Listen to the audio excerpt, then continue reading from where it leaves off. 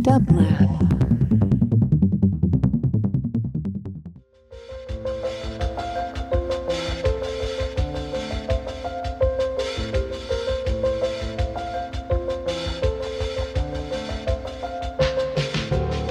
Welcome to the Quarantine Tapes, a daily podcast from Onassis LA and Dublab.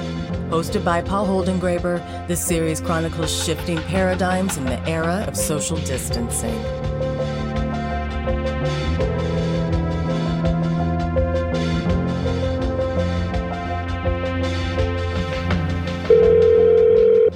Hello?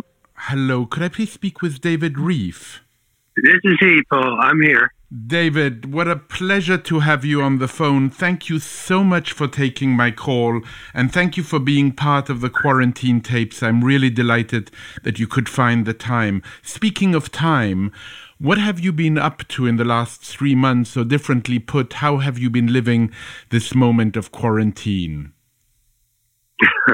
Well, first of all, I got the virus, so that was all in April. Oh dear. Pretty much. I didn't have it badly enough. The case wasn't severe enough to be hospitalized, but it was quite severe enough. Thank you very much. It's very funny. I said to a friend that, I spent almost 20 years as a war correspondent, but it never occurred to me I might die of asphyxia in my own home. But it's actually considerably better, I think, to take a bullet in the head. But out of the 3 months, I missed one of them to the virus itself. Apart from that, I think I'm doing what everybody is doing, which is alternating between befuddlement and anxiety. I mean, I don't find it there. I know a couple of people who seem to have actually in some bizarre way enjoyed it. They don't have to dress up anymore. Women, a couple of women I know have told me that, it's a relief not to have to put on makeup, et cetera, et cetera. But, I mean, most people I know, I think, feel more or less, of all genders, inclusively, feel more or less the same, which is maddened by this. Because, particularly if one's intelligence, I think, is interactive or dialectical. If you have to, in some ways, if your intelligence is a function of your interaction with people. I don't know if poets are doing better, since that's less true for poets, I think. But I find it, sure, I talk on Zoom with people and the rest of it, but it's not the same. And I doubt I'll ever be convinced it will be. I mean, of course, there are lots of issues, political issues and social issues about the lockdown. But you asked about my own personal feeling, and that sort of, in a rather banal way, describes it, I guess. Not really banal, but it does describe the moment you have. And I'm, of course, very sorry that you contracted the virus and relieved that it wasn't severe in your case.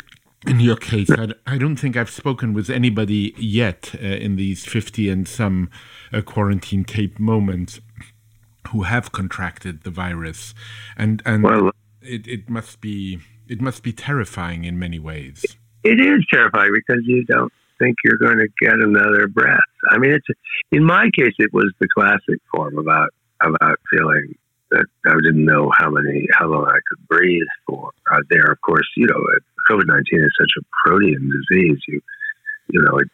Other people say it might be vascular and other things. So I suppose I just had one form of it. But anyway, it's behind me. Whether it's actually true that one has some immunity or not seems quite unclear. It's unclear. I've spoken now to doctors as well, as you know, and I think the befuddlement, as you use that word, is among people who are in the know, so to speak, and also people who are just reading, such as myself, the newspapers and listening to people talk about it. I think there's such a deep level of befuddlement and perhaps just ignorance as to how to overcome this moment. But you're not ignorant about everything at all. And I want to speak to your reactions and your knowledge as someone who has thought a very great deal about memory and forgetting. What do you make of the recent removal, which happened today again, of Confederate monuments?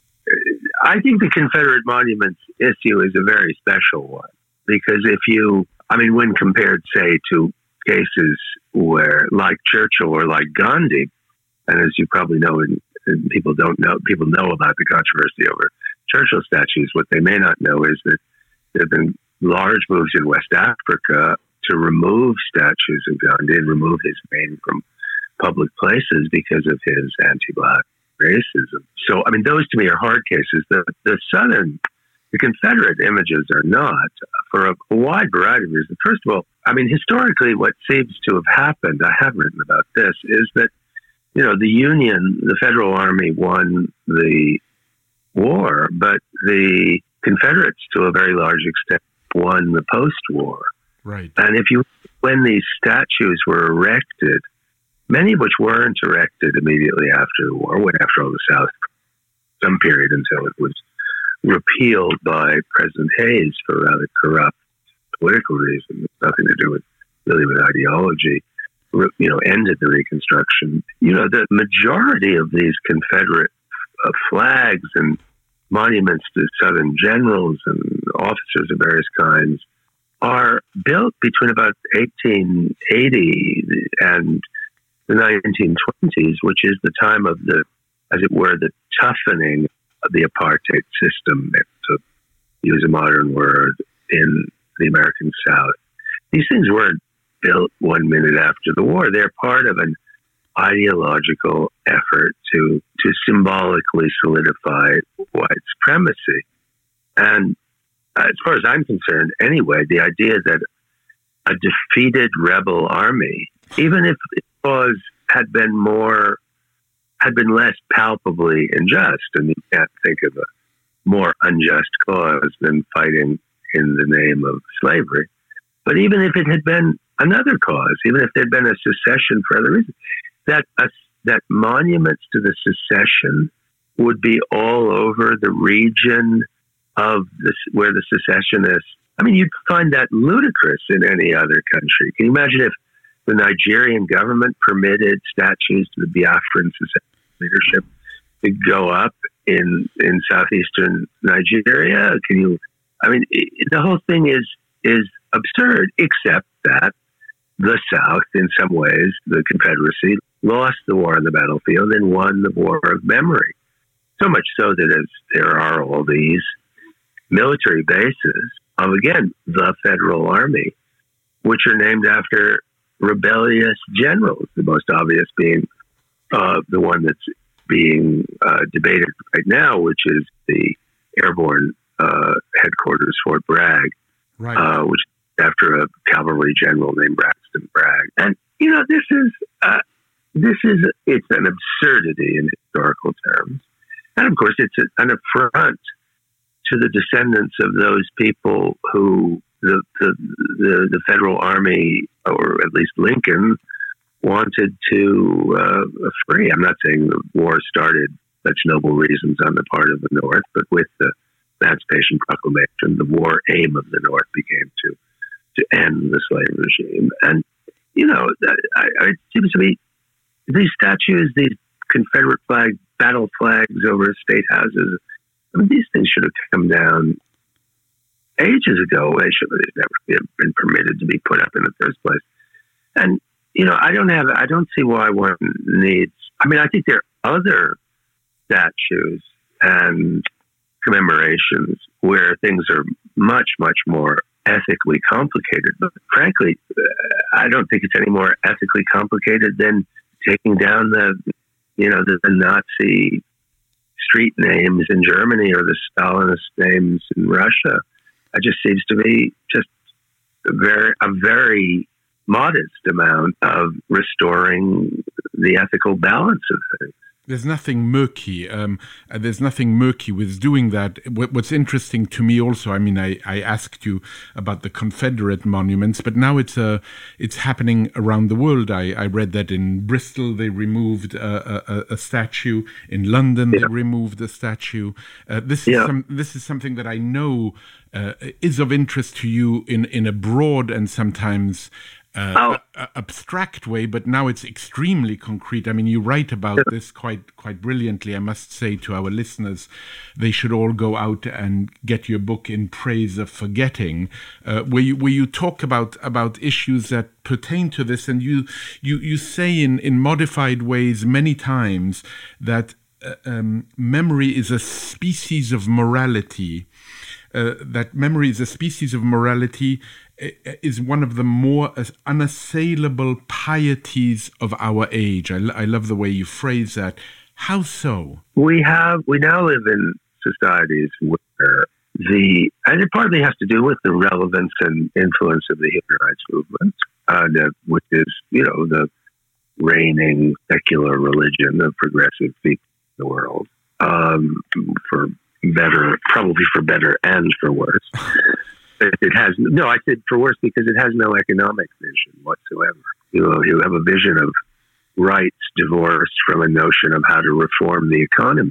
I mean, the human rights movement wants there to be less inequality, but what economic system are they proposing? And then you ask them that and they say, well, that's sort of not our job. But it is an ethical system. It is an ideology, human rights, and it should be judged with the same severity as any other ideology. But as far as memory goes, I think there are many situations in which memory is the right choice for a society to make. What I insist on, though, is that memory is not by definition moral, and forgetting. In the sense, by the way, when I say forgetting, I don't mean forgetting in the literal sense. That's neurologically largely impossible. Right. I mean for what Nietzsche called active forgetting, by which he meant public silence, basically. And I think sometimes that's preferable. For example, if you believe that not all good things go together, that if you believe in what the philosophers call incommensurability, which in effect says some good things are in opposition to each other. Now, a lot of people who probably listen to these wonderful programs of yours probably do think all good things go together, but I am not one of them. I think Isaiah Berlin and other sort of social democratic or liberal in the North American sense, philosophers of that type, Bernard Williams, others, had it right when they said that all good things don't together. Indeed, they can be in opposition.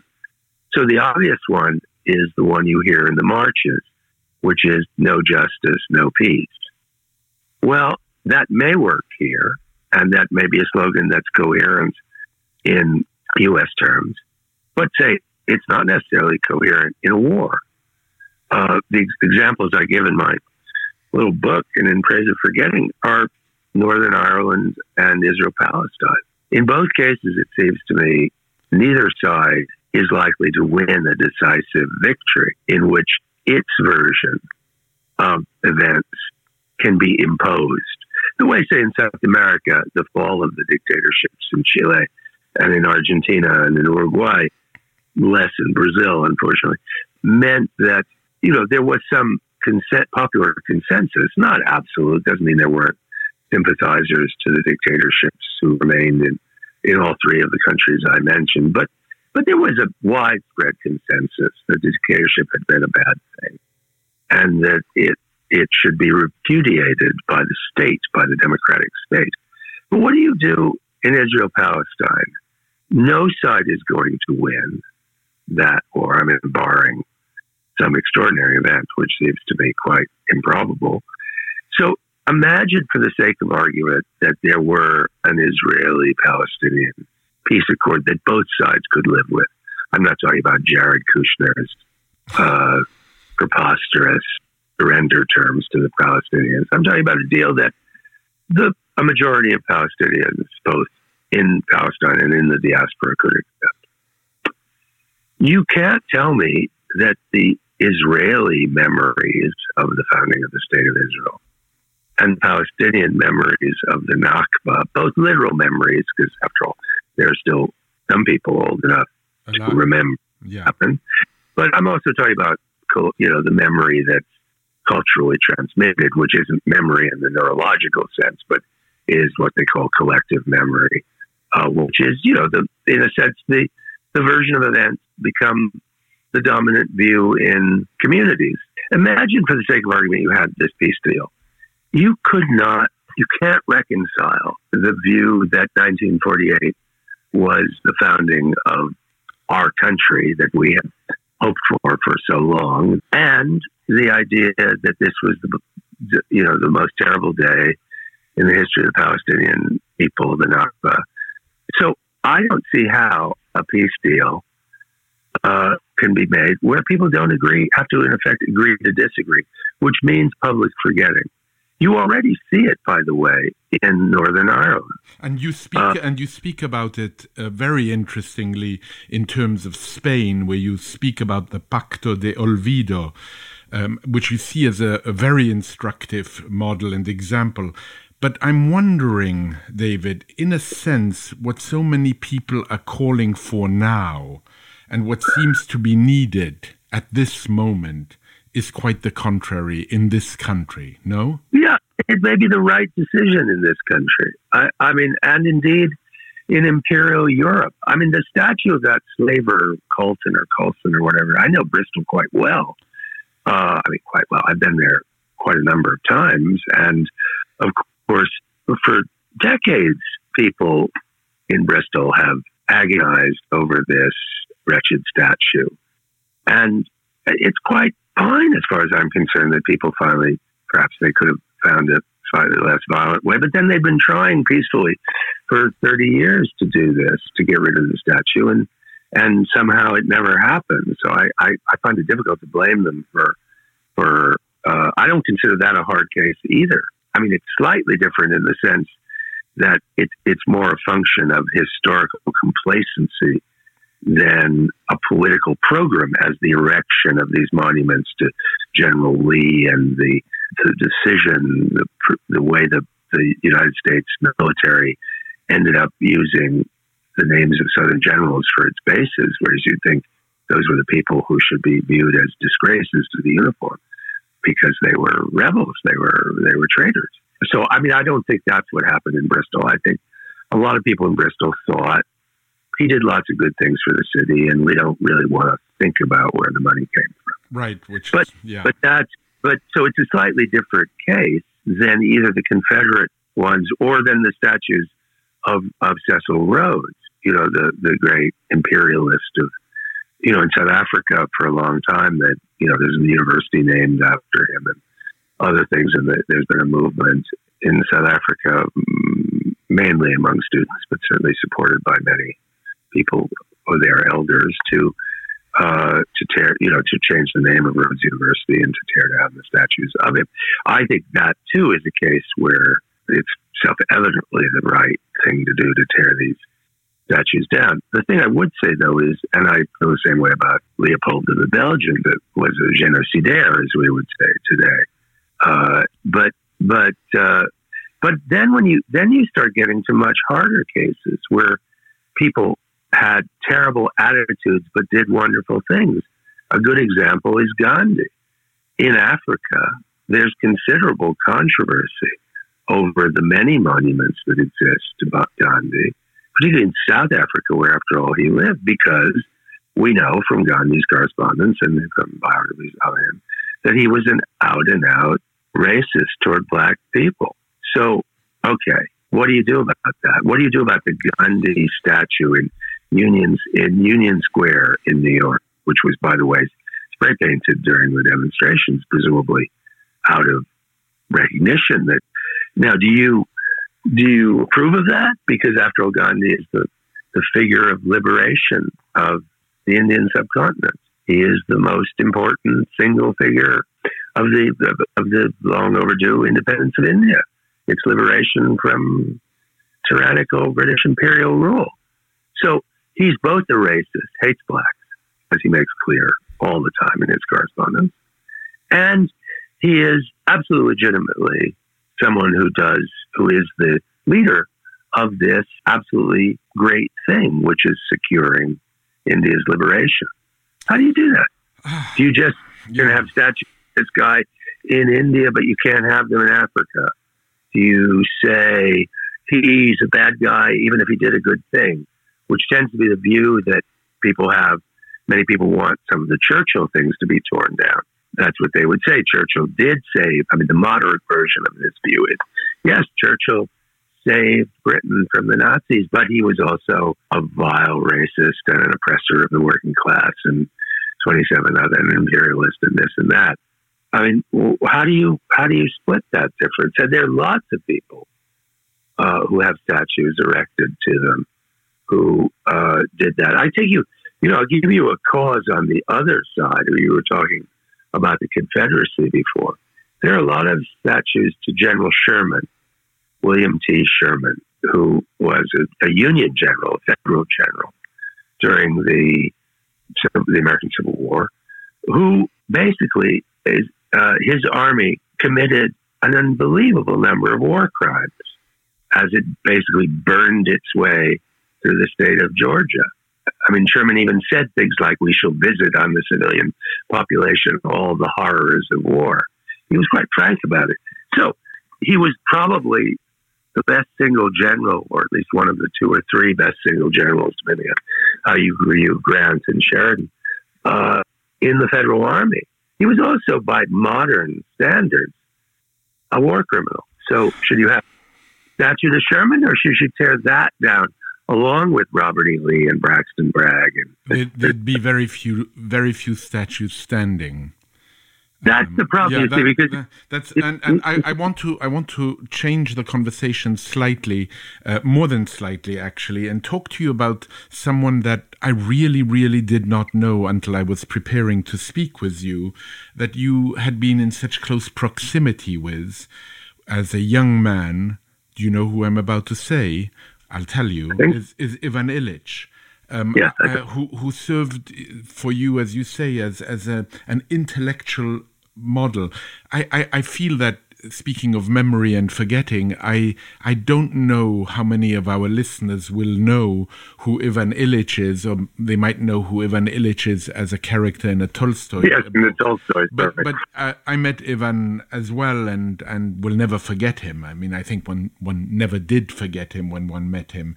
Why did maybe you can very briefly tell people who he was, why he mattered to you, and perhaps why he might matter to you now in the present moment, if that is the case. My life was, Ivan Illich was a Catholic social thinker, a priest, originally from the Dalmatian coast of the former Yugoslavia, and who went through a Jesuit, and he was I wrote it, by the way, just parenthetically, the only real memoir of someone I've known that I ever wrote, except my mother's death, I suppose. But if you count that, memory, kind of evocation of a character. He was a social thinker. He was a kind of radical. He was thought to be very radical. There are people who are, I think, completely forgotten by the young. But for example, the former governor of California, Jerry Brown, was very close to Illich. Illich had a center in Cuernavaca, Mexico, for many years, and Jerry Brown was down there a lot. And I went to Oakland to Jerry Brown's home, where Ivan Illich spent a weekend, and we were all together there talking, about the future or the non-future of education. Yeah, Ivan wrote a book called Deschooling Society, where he basically said education, to put it very, very crudely, should stop being both hierarchical and so chronological that just putting people, or kind of forcing out some schools from the age of 5 to the age of 25 is a huge mistake in human terms. And therefore he called on it. He was a great critic of bureaucracies and priesthoods. It's sort of interesting for a priest. He wrote a book called Medical Nemesis, which I helped him work on. I was one of his 4,000 secretaries. This was mostly before the computer. I dropped out of he was already kind of a Piper figure. He would go to New York or London or Berlin or wherever, and he'd tell all the young people to simply leave and come work for him. And I did. I dropped out of Amherst College and drove to Mexico to work for him and spent half a year doing just that. I mean, to some extent, my parents were both very high-powered people, but my first independent intellectual life was in this strange version of the Catholic left, although how far we would call Ivan a person of the left, as opposed to simply a radical and an iconoclast, is debatable. But I think he's a model in being willing to rethink everything, to not take any established order for granted, which doesn't mean tearing it down with nothing to replace it, by the way. He was the opposite of a nihilist, and certainly the opposite of a person who thought, well, if you just tear things down, something better will replace them. He certainly knew in his skin how bad things could get. His mother, in fact, was a Jew, and they were, so during the war, he's of a generation, he would have been a teenager at the beginning, and they all survived, but he understood very well how bad things can get. I mean, people say, things are at their worst, whether it's Trump or this or that, but the stark truth is things can get better, but they can also get a lot worse than we imagine. Even, Nazi Germany, the sort of example that in some sense is out of bounds because it's thought to be too extreme. I mean, of course it could have gotten worse. Germany could have won the war. They came pretty close. So I don't think Illich thought that for a second, but he had really radical and interesting ideas to think through all of our modern secular priesthoods, which are what he was going after in most of his life. Eventually, the center was closed down, and he spent the last years of his life teaching at the University in Bremen. Hello? Yeah, David. No, it took me a moment. Also, I was just remembering him, remembering that first extraordinary line from Medical Nemesis, which I'll quote from memory, something like, "The medical establishment is a threat to health." I mean, he was such an amazing man. He had the courage of his convictions too. I mean, one must say that Ivan, he was diagnosed when I was working for him in Mexico. He had a benign brain tumor of the jaw, of the face, and it was benign. Therefore, it could have been cured, removed. And he decided to live up to those principles. And he used to say, "I'm not dying from this tumor, I'm living with this tumor." But of course, eventually he was in agony. He used to, as you may remember, the last 7 or 8 years of his life smoked opium nonstop. I remember smoking with him in New York, and boy, the kick. And I had 3 puffs, and he was puffing away. But he was in agony. But he stuck to his principles, and on a selfish level, because he probably would have lived a lot longer. I wish he hadn't, but he did. But he was a really radical thinker, and a lot of people say they're radical thinkers, but not that many actually are. David, my goodness, our enemy here is time. I had so many more things I wanted to talk to you about.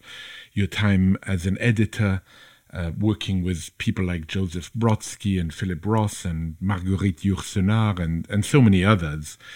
Also your love of poetry. That will all be for another time. For now, I feel that the little snippet you gave us of Ivan Illich, someone who lives according to their principles to the very end, will serve us well as a way of bidding farewell. And I look forward to seeing you again soon. And I'm so happy that you kicked this pandemic. And I hope you stay safe now. Thank you, and you. And you. I'm glad to talk to you, Paul. I'm very glad to talk to you. Bye-bye, David. Bye-bye. To support this show and Dublab's progressive programming, go to dublab.com/support.